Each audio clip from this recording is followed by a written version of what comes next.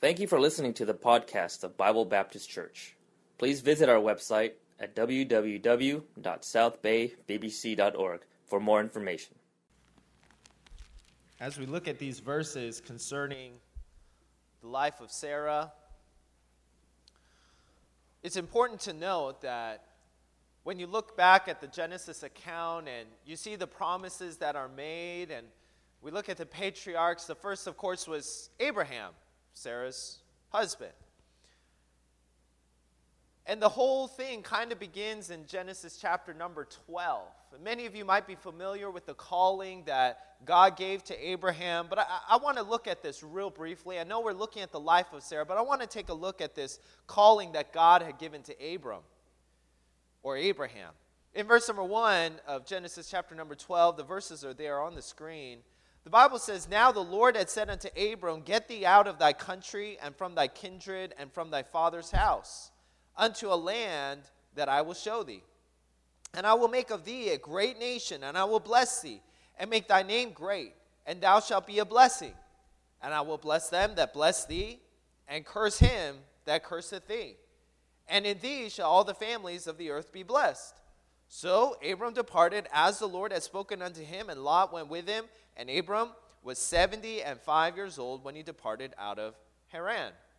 Now, so here is this covenant that is given, this promise that is given to Abraham, the calling along with that promise. But I want you to notice the subject and the pronouns that were used. In verse number 1, if you're looking at the verses again, it says, "Now the Lord had said unto" who? Abram. Not Abram and Sarah, just Abram. "Get thee." All right, I know this is a stickler point for many on this version of the Bible that we use, but this is actually very significant. The word "thee" simply means what? It means you. It just means you.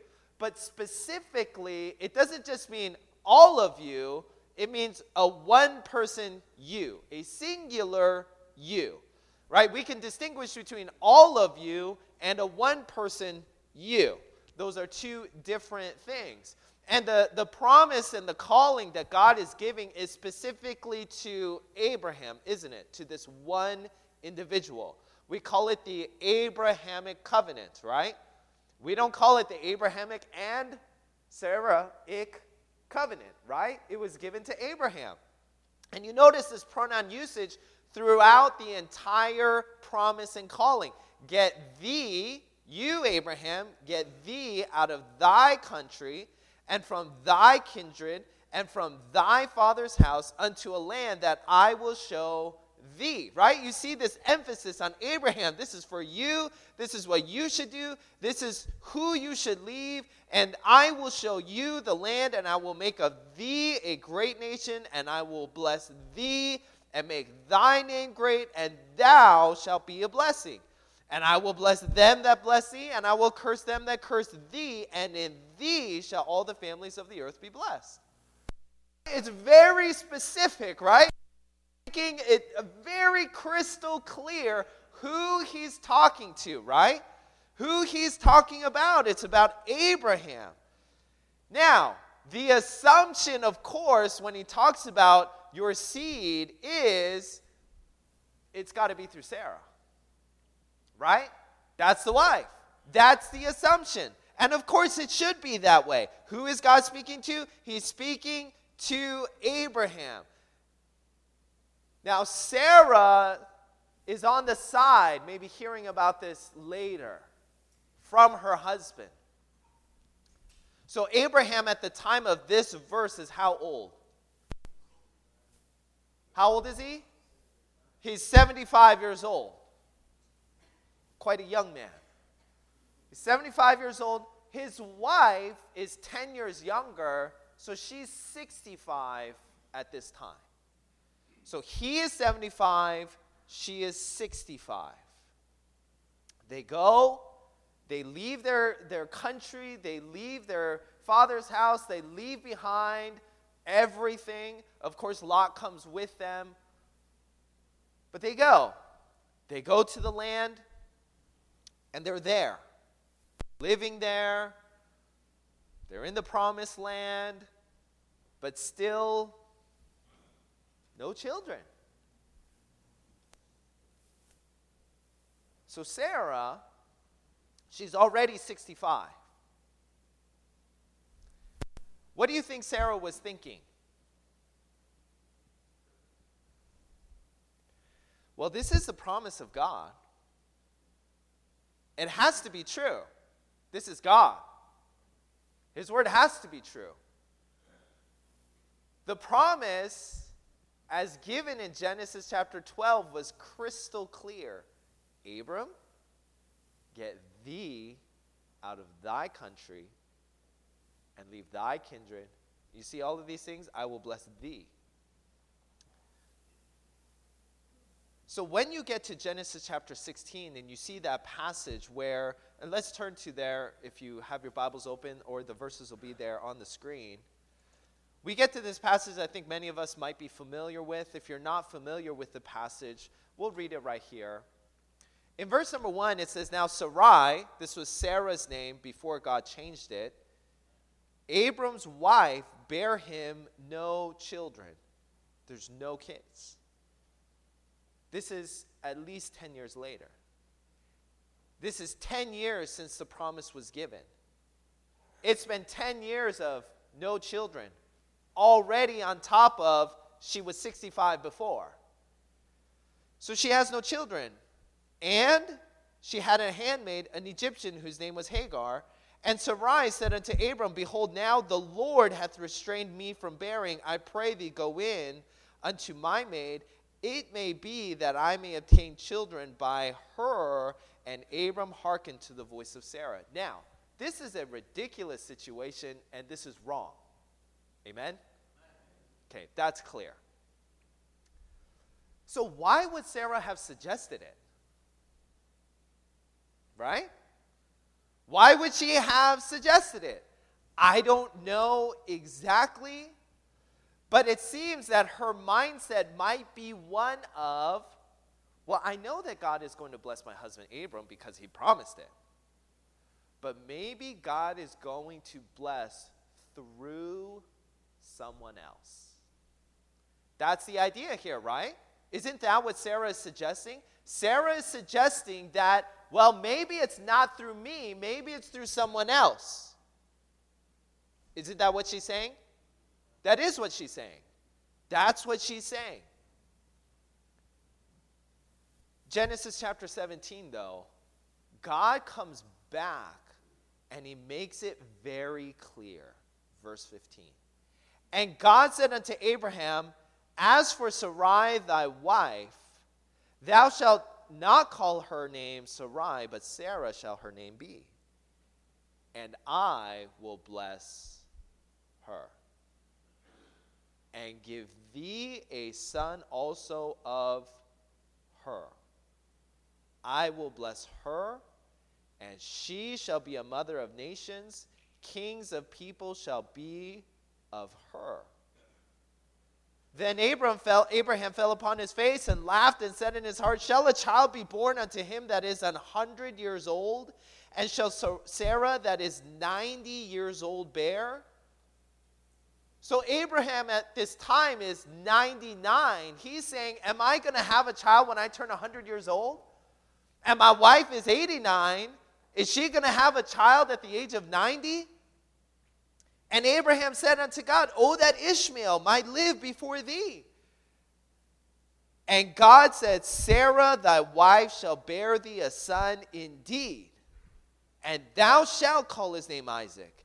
And I will establish my covenant with him for an everlasting covenant, and with his seed after him. Most of the time when we look at Sarah, we see maybe the weakness of Sarah. And you couldn't really fault her for that weakness, right? Because we're talking about having children. She's 89 years old. How many 89-year-olds do you know are talking about, I hope to have a child? Right? You don't see that. So you could kind of empathize with Sarah, why she would think that.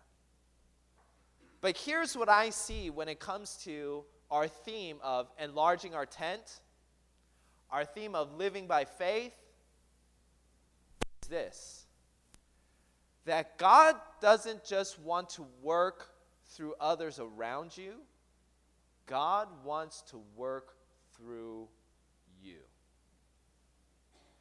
God doesn't just want to work through others near you or around you. God wants to work through you. God doesn't just want to work through your husband. He wants to work through you. God doesn't want to just work through your wife. He wants to work through you. God doesn't just want to work through your parents. He wants to work through you. You know, God doesn't want to just work through your children. He wants to work through you. God doesn't want to just work through the pastors of the church. He wants to work through you.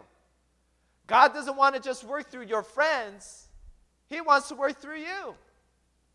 God wants to work through each and every single one of us. Amen. God wants to work through you. And not only does God want to work through you, God can work through each and every one of you. God can work through you. You say, I don't know. I don't know if I could be used of the Lord in this way, and I don't know how God would use me. Well, God can and wants to use you. And for those of you that are maybe serving the Lord and following His calling and things like that, God wants to work in you in an even greater way. God wants us to grow our faith so that God could work through us in a greater way. James chapter 1, verse number 3 says, knowing this, that the trying of your faith worketh patience, that the trying and testing of our faith produces fruit, the fruit of patience. But let patience have a perfect work, that ye may be perfect and entire, wanting nothing. If any of you lack wisdom, let him ask of God, that giveth to all men liberally, and upbraideth not, and it shall be given him. God wants to try and test your faith so that it can grow. For those of you that, you go to the gym and you're trying to gain some muscle mass, what do you need to do in order to build muscle? You need to test or push your muscles, right? If, let's say, you go to the gym and you're doing a bench press and you can bench press 100 pounds, if you want to grow, you can't just stay at 100 pounds. You got to go up, right? You got to go up to 105 pounds. Test your muscles. Push it a little bit. Same with knowledge. You want to grow in knowledge, you've got to be presented with a problem that you haven't seen before, that you haven't solved before, and push the limits of your knowledge so that you could grow. If every kid was just given the same 2 + 2 problems their entire lives, they would never grow, right? You present them with harder problems, more difficult problems, with new ideas so that they would grow. And God wants our faith to grow so that it can produce fruit. George Mueller is a man that some of you might be familiar with. He ran an orphanage for many years, and thousands and thousands of orphans lived in his home. And he had this idea that, you know what, there are at any moment hundreds, maybe even thousands of orphans in his home at any one time. And obviously there would be great needs, but he never went around telling anybody about his needs. Oh, you know what, this month we're about $1,000 short, pray for us, and if you could send us something. He didn't do any of that. He didn't tell anybody about his financial issues or problems. In fact, it's written that he had, at times, they would set up all of the plates and the silverware in the morning time for breakfast, George Mueller knowing they didn't have any food. So they just set it up anyway, though, and he prayed, and food came, and a milk truck broke down in front of their place, and he went in, and he knocked on the door, and he said, my thing broke down, and I can't, this is going to go bad. Can you use any milk? And he's like, yes, I'm running an orphanage. I could definitely use some milk. And this is what he said about faith. He said, God delights to increase the faith of his children. We ought, instead of wanting no trials before victory, no exercise for patience, to be willing to take them from God's hand as a means. Trials, obstacles, difficulties, and sometimes defeats are the very food of faith. You know, God wants to increase your faith. We need to feed our faith. And I want to see that God wants to grow us our faith by showing us these three things about himself. Three characteristics about himself. Number one, God is strong when we are weak. God is strong when we are weak. Verse number 11 says, through faith also Sarah herself received strength to conceive seed. When we read about the passage in Genesis and the verses that we read, how many children did Sarah have? How many did she have? Well, at the time that we read the passages, she had none, right? Eventually she had one, but at the time when we read those verses, she had 0 children. Did she want children? Of course she did. She wanted children. So did Abraham. So they're trying to have children. I don't know how long they've been married, but they've been trying for a very long time.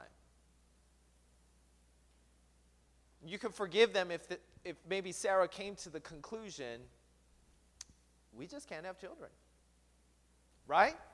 You can forgive her for coming to the conclusion, we're just not having any children. I can't have any children.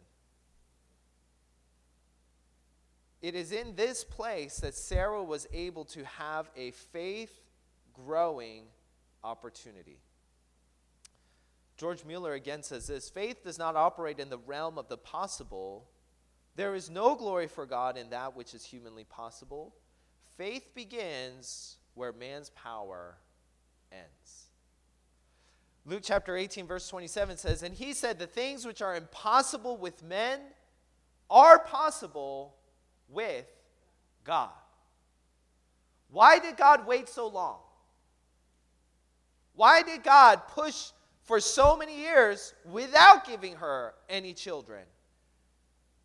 I believe it's because Sarah needed to come to the place where she realized it's not possible. I mean, she's already 65 at the time of the calling in Genesis chapter number 12. If by 65 you haven't given up hope, I mean, you already have pretty good faith. Amen? Right? If you're 65 and you're sitting, there's hope. I can still have a child. I mean, that's tremendous faith. I think she was a tremendous individual of faith at 65. And for 10 years, she continued to have faith. Oh, God said it. We're going to have children. Now she had a moment where she said, you know what? It's not possible. And you can even see Abraham also came to that same point. In his heart, he laughed. We didn't read the verse, but Sarah also laughed within her heart. Oh, God, me have a child? I mean, it's so impossible, it's laughable. I mean, that's the way that she was thinking. But it's when we come to the realm of the impossible that God shows that he can do anything. Sarah came to the point where she realized, I can't do it. I'm not strong enough. I don't have the ability. I can't do it. And that's when God stepped in and said, now let me show you what I can do. You know, there's a story in John chapter number 21. In John chapter number 21, this is after the resurrection of Jesus Christ. He's been crucified. You know, he was betrayed, crucified, he was buried, and he rose again. John chapter 21 is after the resurrection of Jesus Christ. And there's an interesting story about Peter and some of the apostles. It says in verse number 1, after these things, Jesus showed himself again to the disciples at the Sea of Tiberias. And on this wise showed he himself. So after the resurrection, Jesus, you remember, he was in the upper room and he showed himself to the disciples. They had locked themselves in. if you remember that. And then now he is showing himself again. Verse number 2, there were together Simon Peter, all right, so Peter is there, and Thomas, called Didymus, so Thomas is there, Nathanael of Cana in Galilee, and the sons of Zebedee. Who are the sons of Zebedee? They are James and John, and 2 other of his disciples. So there's Peter, Thomas, Nathanael, James and John, and 2 of the disciples. All right, you know Judas has died now, so 7 out of the 11 are here together. And Simon Peter said unto them, I go a-fishing. They say unto him, we also go with me. All right, it's natural that Peter would want to go fishing. That's where he was from, right? It's natural that James and John maybe would want to go with them because they were fishermen as well. Why is Thomas there, though? Thomas isn't a fisherman, but he says, I'm going to go too. Nathanael goes along as well. These 2 other disciples, they all go along, so they're all going fishing. We also go with me. They went forth and entered into a ship immediately, and that night they caught how much? Nothing. They are professional fishermen. Their only job is to catch fish, and they caught no fish. But when morning was now come, Jesus stood on the shore, but the disciples knew not that it was Jesus. Then Jesus said unto them, children, have ye any meat? Did you catch anything? They answered him, no. I think that's how they said it, right? No. Why are you asking me? No, we didn't catch anything, okay? No. Verse 6. And he said unto them, cast the net on the right side of the ship, and ye shall find. Okay. Now the Bible says they didn't know that this was Jesus. All right? So it's just somebody on the shore calling out to them, asking them. These are professional fishermen. They've been out all night trying to catch fish. And then somebody on the shore tries to tell them how to catch fish. You ever been driving and somebody next to you tries to tell you how to drive? We call that backseat driving, right? You ever have that? This is kind of what I think Peter is thinking. He's like, I'm the fisherman. I know how to fish. You're suggesting to me that my problem was that I was casting on the left side or instead of the right side? What difference does it make? This side and that side. I'm going to catch something on that side, but they cast the net. They cast therefore, and now they were not able to draw it for the multitude of fishes. Therefore that disciple whom Jesus loved, this is John, saith unto Peter, it is the Lord.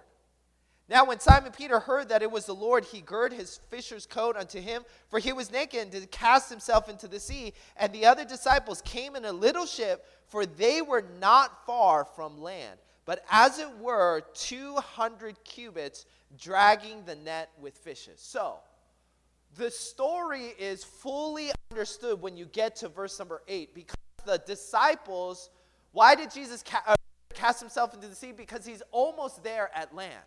Right? They've been fishing all night, and they are coming back to land, and it says that they are about 200 cubits from the shore.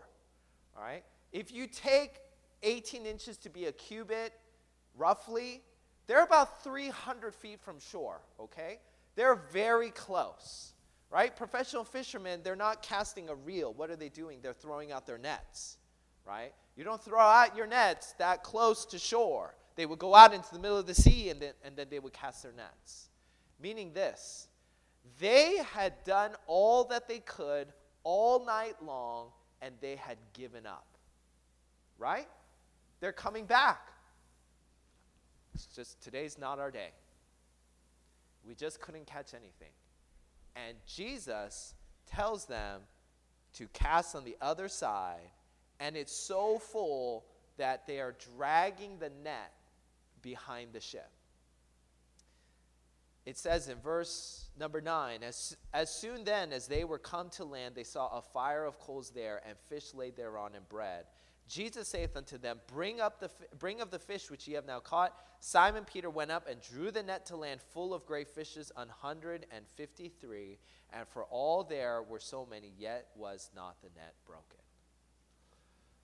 What is Jesus doing here? He could have at any time called out to the fishermen, right? He could have walked on the water to get to the fishermen, but he didn't. When did he call out to Peter and the other disciples? After they'd been out all night long, after they'd been trying all of their techniques, after they said, we're just not able to catch anything today, and they are coming back to shore, Jesus shows them, when you are at the end of your ability, I can show you a miracle. The Bible says in 2 Corinthians chapter 12, verse number 9, and he said unto me, my grace is sufficient for thee, for my strength is made perfect in weakness. Most gladly, therefore, will I glory in my infirmities, that the power of Christ may rest upon me. Therefore, I take pleasure in infirmities, in reproaches, in necessities, in persecutions, in distresses for Christ's sake. For when I am weak, then am I strong. Maybe there's somebody here in this auditorium that's thinking, you know what?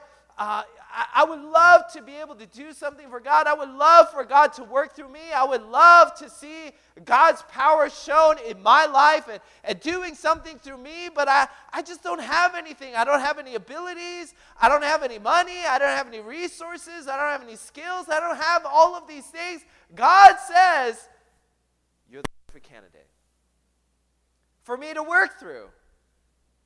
Because when we become weak, then we receive the power of God.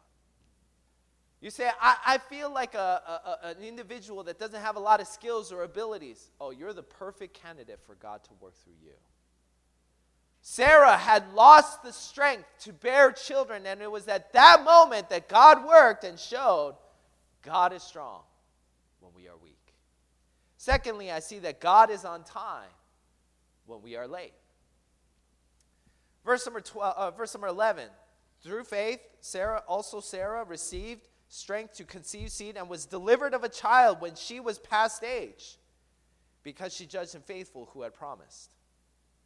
All right, I've made mention of Sarah's age. At the time of the calling in Genesis chapter number 12, Sarah is 65. When did she have Isaac? 90. That's 25 years. If 65 is not late enough already, 90 is very late, right? If you're thinking about having children, right? If you're thinking at 65, it's pretty late, right? You know, you think about having children, you know, generally 20s and 30s, right? Generally when you think about having children. Have you heard about kids being born with their moms in their 40s? Yeah, right? We know people. I know people. They had kids when they were in their 40s. 50s? Anybody? 60s? 70s? Can you imagine an infant, taking care of an infant when you're 70, when you're 80, 85? Sarah, I mean, I know God's promise, but it's kind of late, isn't it? You're a little bit late. It's past time. You had an opportunity, but now it's gone. It's too late. Before you had a chance, before you had opportunity, before you could have had children, but now your time has passed. God is on time. God is on time, even when we think that our window of opportunity has passed. Think about the life of Moses. Moses lived in Egypt for 40 years. And he was cast out of the nation. And for 40 years, he lived in the wilderness as a shepherd, away from his brothers and his sisters, his family. For 80 years, he's been living here and there. And then God comes out of the burning bush and he says, I want you to deliver my people. It could have been tempting to say, you know what? It's too late. Moses made all sorts of excuses why he couldn't go. And God says, it's time. Ezekiel chapter 37 gives us a prophecy, a very important one.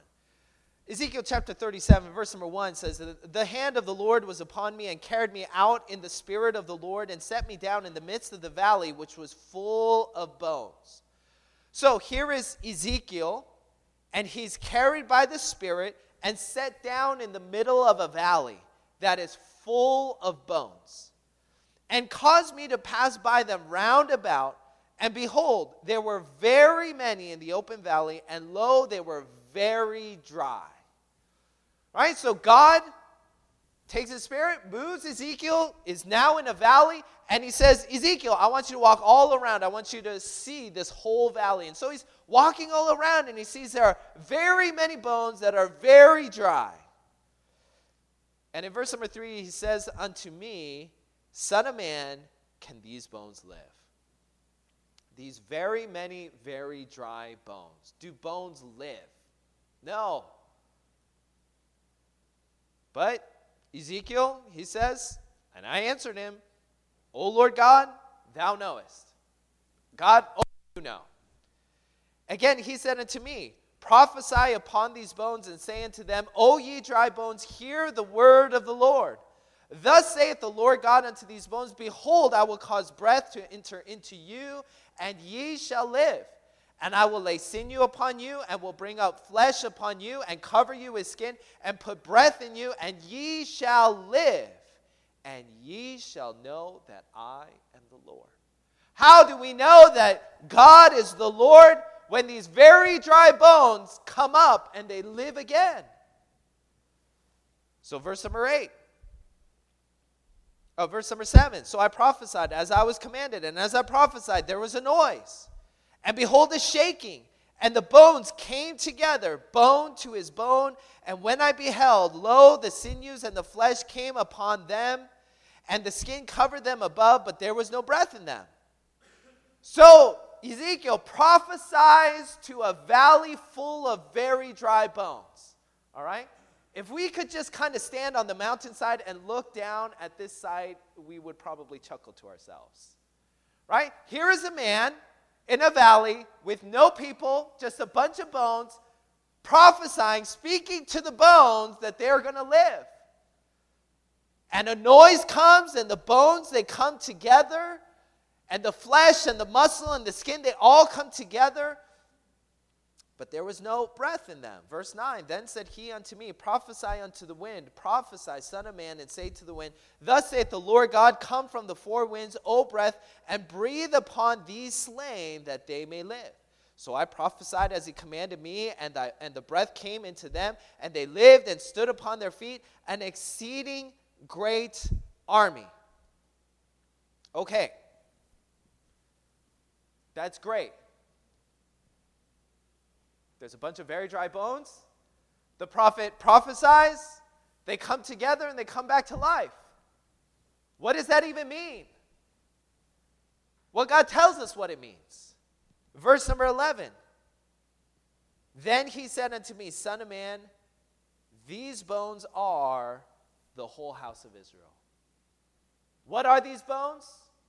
It's the nation of Israel, the Israelites. Behold, they say, our bones are dried and our hope is lost. We are cut off for our parts.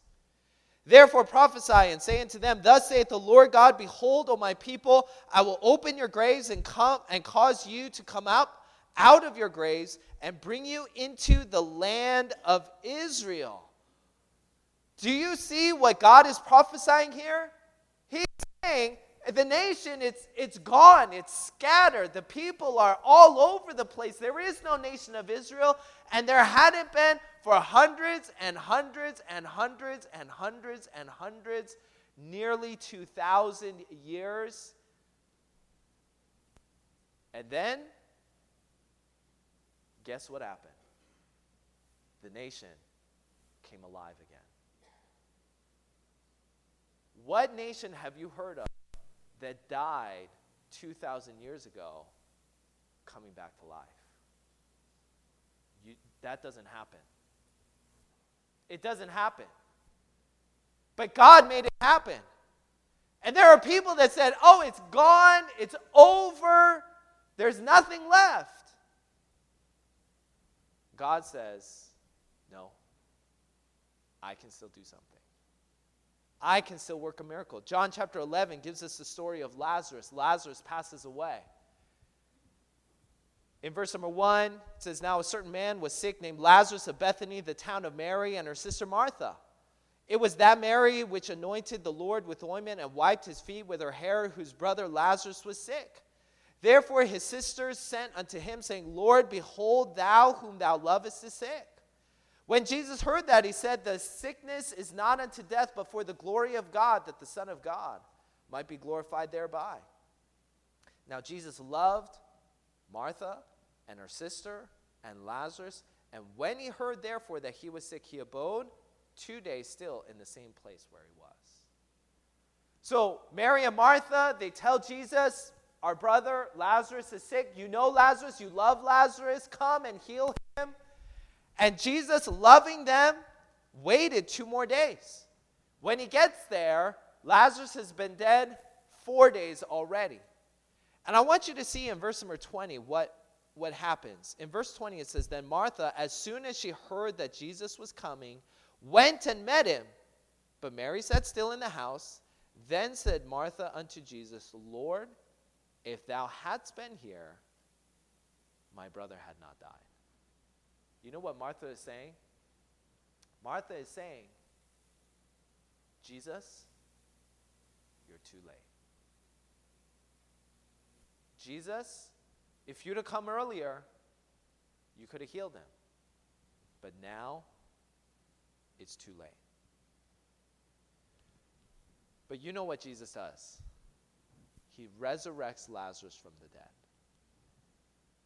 telling me this. It's never too late with God. It's never too late with God. Sometimes we want to say, oh, I had an opportunity when I was younger. In my earlier days, I had a chance, I had an opportunity, but I missed the opportunity. So, you know what? It's over. I can't serve in that way. I can't do this. I can't do that. You know, my opportunity had come and it is gone. But you know what God is saying to us, I believe, is that God can use us no matter where we are. Even if you feel like, you know what, the days of my serving, the days of my opportunity, they were back then. But you know what? God used Moses when he was 80 years old. God used Sarah when she was 90 years old.